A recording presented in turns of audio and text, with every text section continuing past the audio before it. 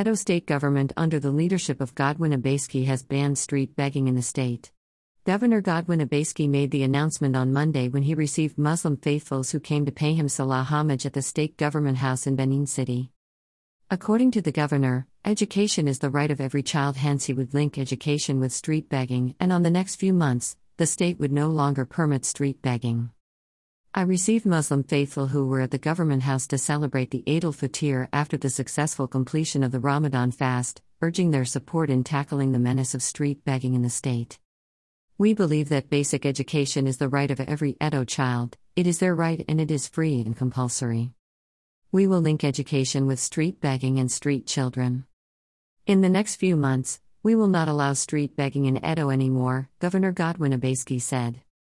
Meanwhile, there is a report that the governor plans to evacuate the street beggars to their various states of origin.